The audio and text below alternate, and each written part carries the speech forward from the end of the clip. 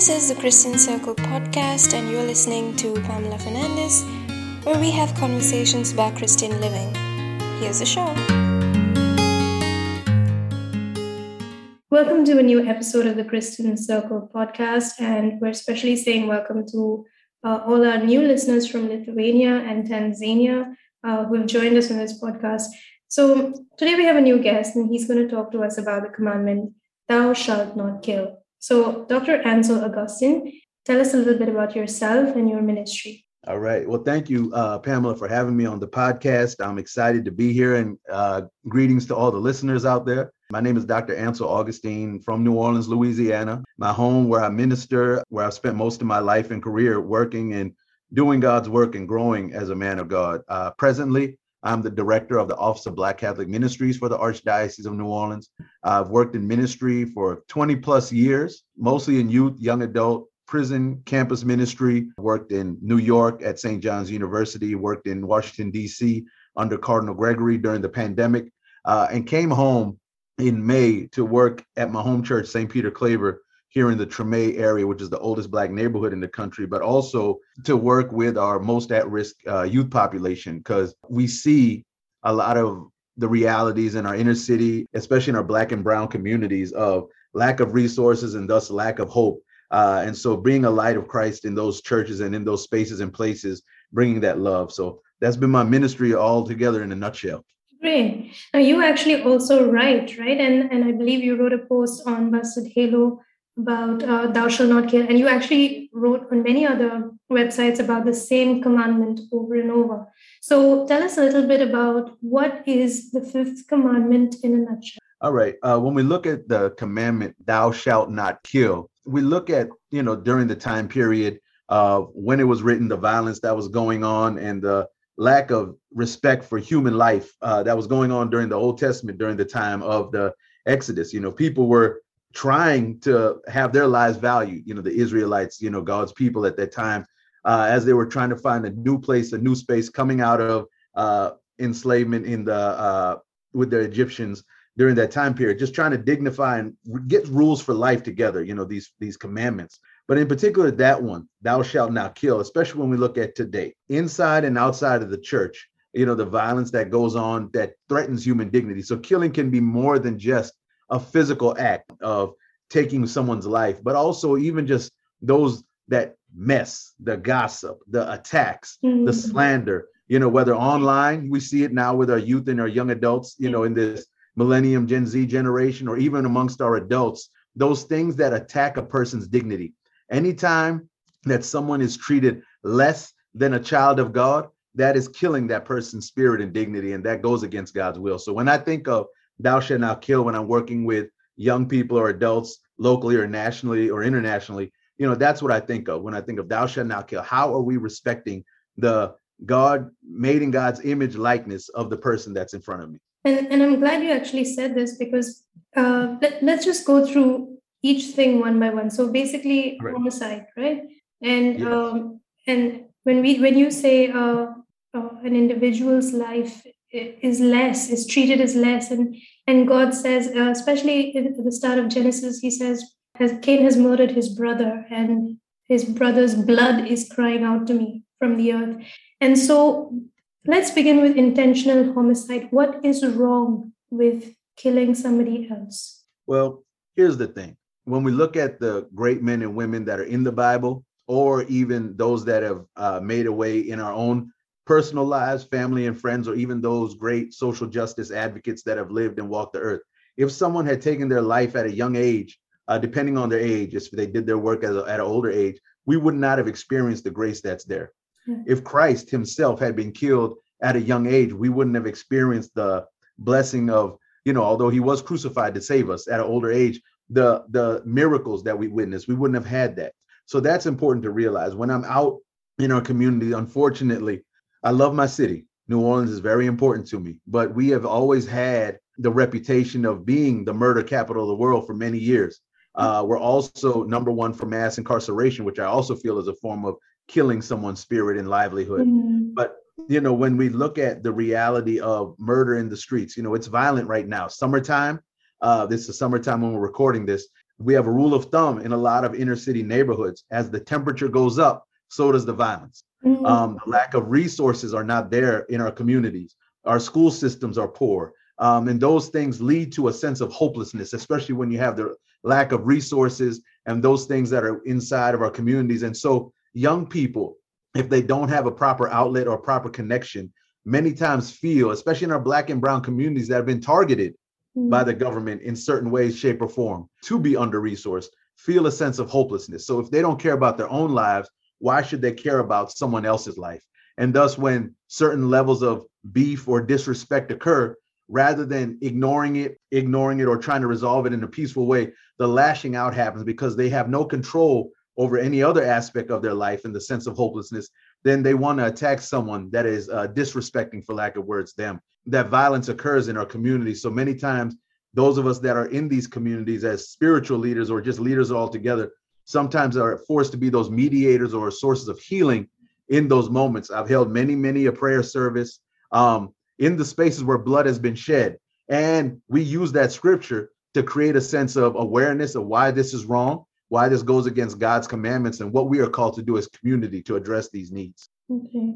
So the next thing then, abortion, right? So this is like, I think, becoming more and more widespread. We have more Latin American countries. We have Ireland who's now accepted this.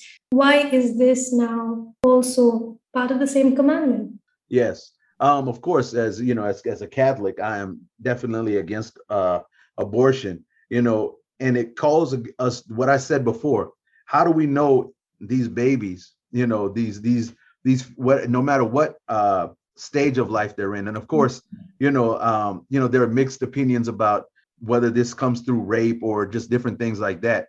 I'm not here to control anybody's bodies, but my worry is this: what if we are killing Jesus? Yeah. What if we're killing the next prophet that he has sent into this world? What if we're killing somebody that is caused to help make the world a better place? The next pope, the next, teacher that inspires somebody to make a difference in their lives.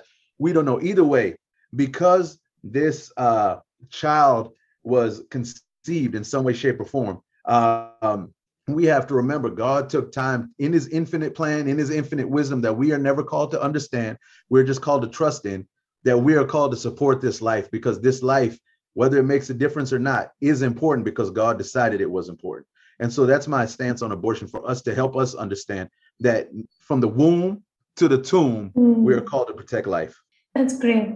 Then we have the next thing, which is suicide. So if there's somebody out there who's contemplating this step right now, how will you convince them that this also violates the same commandment?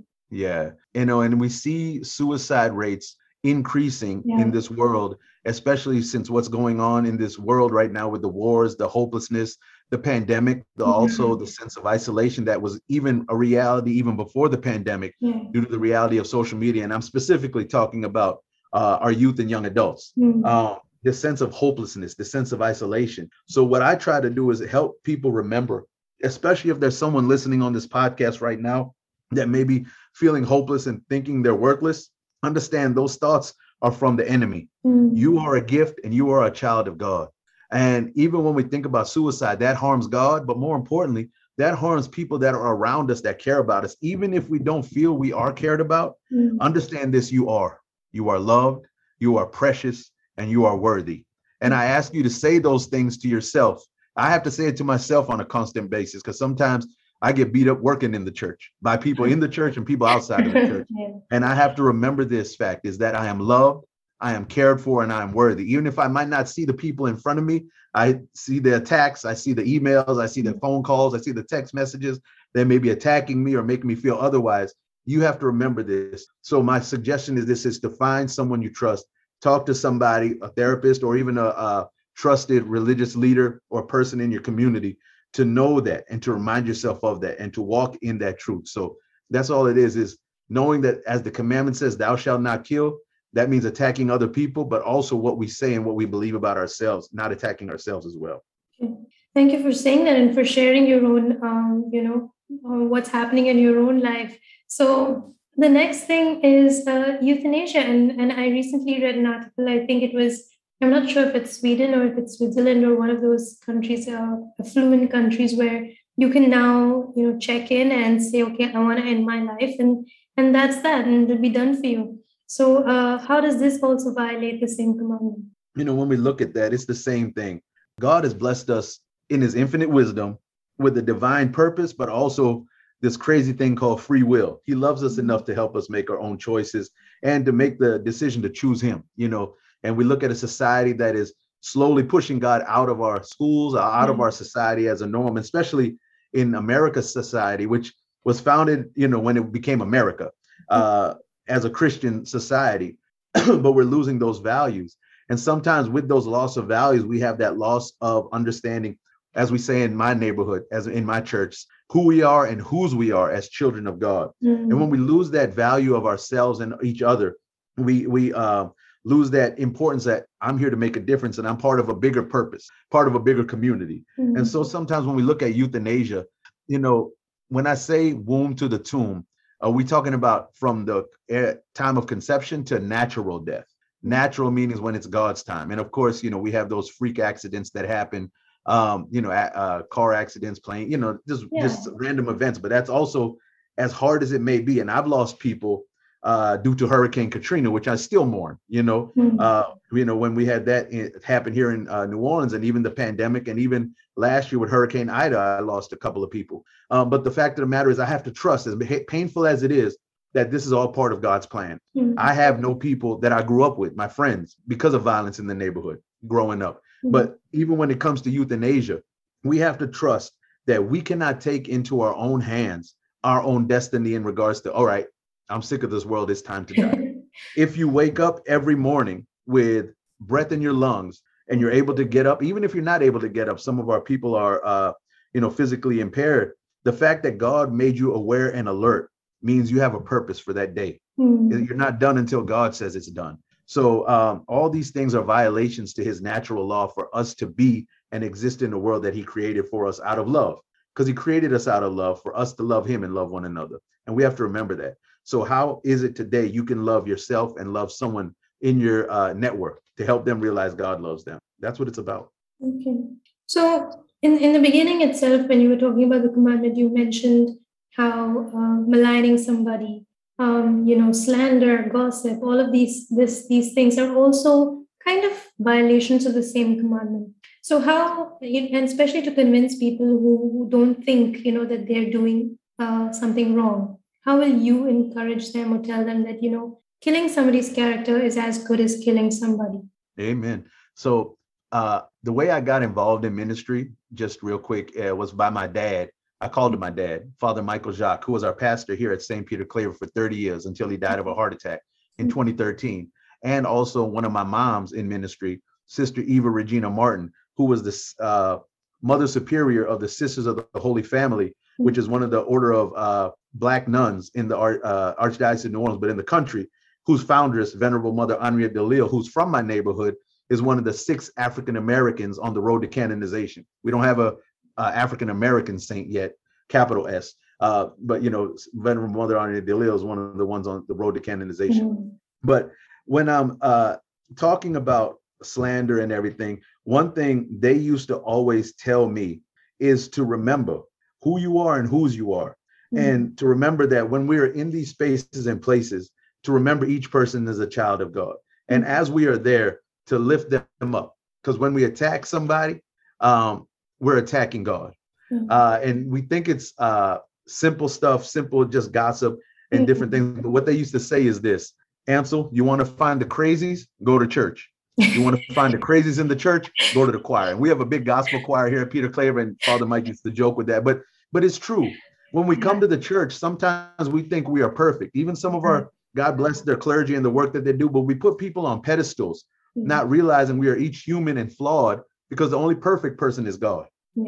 And so, in Jesus Christ, who we try to model ourselves after. But sometimes when we come to the church, it's that brokenness of the people in this field hospital, as sometimes we refer to the church and challenge our church to be a field hospital, that, that brokenness sometimes hurts other people. Whether, when I hear about people that have left the church, the nuns, NONES, the ones that have no religious affiliation or choose not to be affiliated, or people that have left the Catholic Church, whether it's people that have, quote unquote, graduated from confirmation and have decided not to be a part of the church. We have to remember there is this thing called church hurt. And sometimes we don't want to address that church hurt because of brokenness of people in ministerial leadership or people in the pews that have judged or something. We have to remember being in church is a privilege and a blessing. None of us, we are all unworthy of God's love and love and sacrifice, grace and mercy. And even I think it's during the Eucharistic prayer, we say, Lord, I am not worthy for you to enter under my roof. We are not worthy, but yet he chooses to love us. And how much more important is for us as people of faith to love those that are unworthy. Pope Francis tells us we are called to go to the peripheries. And sometimes it's in those peripheries that we will encounter Christ because Christ is in the periphery. So that's my 2 cents on it. Okay. So you also mentioned respecting human dignity. Now, what exactly does respecting human dignity even mean? Because to different people, to different communities in different countries, it's a different idea. And how does one go about respecting human dignity? I mean, where do we even start? Yes. Thank you for that. And even every country, some have set caste systems, some have set social orders, some, in this country, even in communities of color, we have classism, which affects us from the inside versus racism, which affects us from the outside. I think here's the thing, and I said it before, my sister, if God created you, then you are good and you deserve the dignity of being a child of God. Yet, and I have a doctorate, and I have all these accomplishments, but I do not think I'm better than anybody. But I know this, nobody's better than me, and if I walk with that, that doesn't mean I'm arrogant, but that means I walk with confidence, knowing who I am and whose I am as a child of God.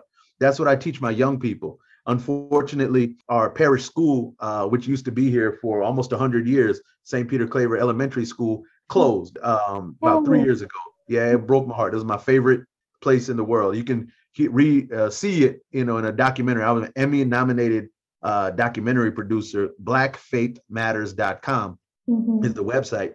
But, we talk about our school and what it meant to us, and then it closed, 3 years later, and that was part of the documentary. But in those spaces and places, I'm teaching these young people, whether they come from the projects that we used to have down the street or from one of the suburb areas, you are a child of God. And so when we look at human dignity, helping people remember who they are and whose they are, but also teaching them to treat others, no matter where they come from in life, with respect and love.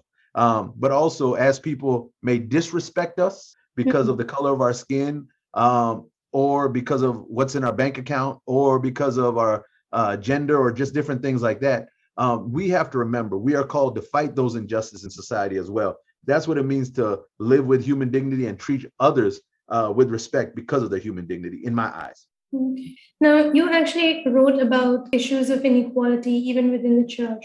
What are your possible solutions? I'm sure you probably listed out in the book, but what are your solutions for people within the church that they may be able to, respect others, irrespective of where they come from, what language they speak, how much money they have, what color they are, which caste they belong to, which country they belong to? Yes. So the title of the book is Leveling the Praying Field. Can the Church We Love Us Back? It's on Amazon, or you can call Orbis Books to order some. And the reason I wrote the book, I was asked to write a book by Orbis. And this summer, when I was in Washington, D.C., this past summer before last, working under Cardinal Gregory, that is when the murder of George Floyd took place. And I was asked to write various articles, various statements, even put together resources for our American National Catholic organizations who did not know how to even address this sin of racism, America's original sin, as the USCCB says, of racism. And so as I was putting together these resources, especially for youth ministers, campus ministers, young adult ministers, theology teachers, I realized there was not really any resources to talk about racism from a Catholic perspective to youth, young adults, and different things. So that's why this book came about, Leveling the Praying Field. Can the Church We Love Us Back? And when we talk about addressing these issues, I try to flip the script on people. I tell my own personal testimonies, and I talk about statistics and just general ideologies of why we are where we are as a country. I'm speaking about America in particular. And for me, the main suggestion is this, is for us as America to put the people that are affected by racism as the leading change agents, rather than us coming in as people that are privileged to address what needs to happen. That's what happens many of the times. Those folks have resources, those folks that are in positions of power, dictating to those that are voiceless of what needs to happen. But what does it look like? And this is, modeled after Pope Francis, and some of his charges for us throughout his ministry is to lift up the voices on the peripheries, those that have been pushed to the side, those that have been seen as unworthy, those that in our dioceses or communities that are victims of racism or discrimination, to lift up their voices, bring them to the center, and have them dictate what needs to happen and how we can help. Listen more than we talk. And after we listen, to be a true ally, then act on the needs of the people that are affected by this. And this is actually applicable globally, right? I mean, right. Anywhere you go, it's important to listen to the people who don't have and see their struggles and help them out of their struggles. Yes, you're very correct. And it's modeled after, to me, my role model in life, Jesus. The person I strive to be like is when he came to earth, he didn't go he was a king of kings, but he didn't go fellowship with the kings and, associate with them on a regular basis. He was with those that were outcasted and chastised, to lift up their lives and help them give hope. And I think this is what gives hope in a society that's full of hopelessness, is building that relationship and building that community that we're called to be and live out. So right now, from your perspective, since you know so much about this problem, let's say there's somebody who has dealt with the sin of any one of these above things, any violation of thou shalt not kill. What is the message for them that they will receive and feel and experience God's forgiveness and realize that there is a new chapter and they can begin again? So if someone has committed the sin of violence or has killed in any way, shape, or form, from a physical act of killing somebody, or even the gossip, the mess of trying to disrespect someone's human dignity, or maybe even part of a system. There are systems in place around our world that keep people subjugated or seen as less than. If you participate in those things, first of all, is to analyze your life in the way of looking at, am I really living out Christ's command for me? Am I really living out what it is God has called me to do and to be as a person connected to other people? Sometimes, and that's the problem for many of us in our society today, is we become so individualistic that we think my actions are about me and it doesn't affect anyone else, or I don't care how it affects anyone else. Not realizing we're part of a greater network in society. God, I don't know you until now, my sister, but you are my sister because God created you, and we are in this world together, navigating this crazy thing called life. And so when we look at our adults and those that are perpetrating the sin of violence or killing in some way, shape, or form, we have to realize, especially inside our church. I get labeled as a black sheep and blackballed sometimes, but I call out the church because people come to the church for hope, and many times the church hurts people that have genuine good intentions to try to better because they don't fit a mold the church wants them to be in. There's no mold. None of us are worthy.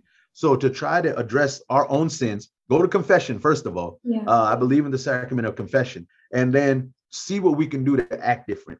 See what we can do to mend the fences. See what we can do to either heal those. If we've killed somebody physically, of course, try to do, if you're in prison, I don't know who's listening to this, try to see what you can do to heal the wounds that have been caused to the family or community that is affected by the loss.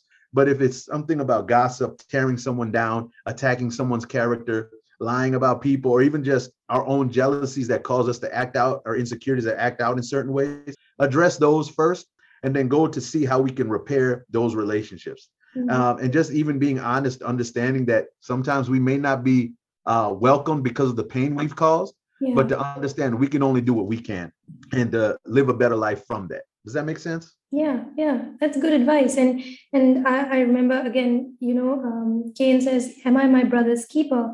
But yes, the Lord is asking us to be our brother's keepers, to be loving our neighbors as we love ourselves. Correct. Because we are all connected, whether we believe it or not, especially as we see how different things going on in different countries around the world are affecting each of us, whether it's gas prices, wars, whatever it is, pandemics, we are all connected more than we realize. We're all suffering together. Amen. So, Ansel, thank you so much for joining us on the podcast. Do you have any last thoughts before we end? Yeah, no, just know I appreciate the opportunity to be with y'all. My website is holyhotboy.info. That's holyhotboy.info. If you want to stay in touch. But also remember this, family, as we leave this space and leave this place, remember, you are loved, you are cared for, and you are worthy. That's all. And I was going to ask you, if people want to find your books, if they want to get in touch with you online, are you on social media, or, where can they find your books? Yeah, actually, you can get the main book. It can be found on Amazon, Leveling the Praying Field, Can the Church We Love Love Us Back? Or, like I said, you can find more information about me and stay in touch via the website I just gave, holyhotboy.info.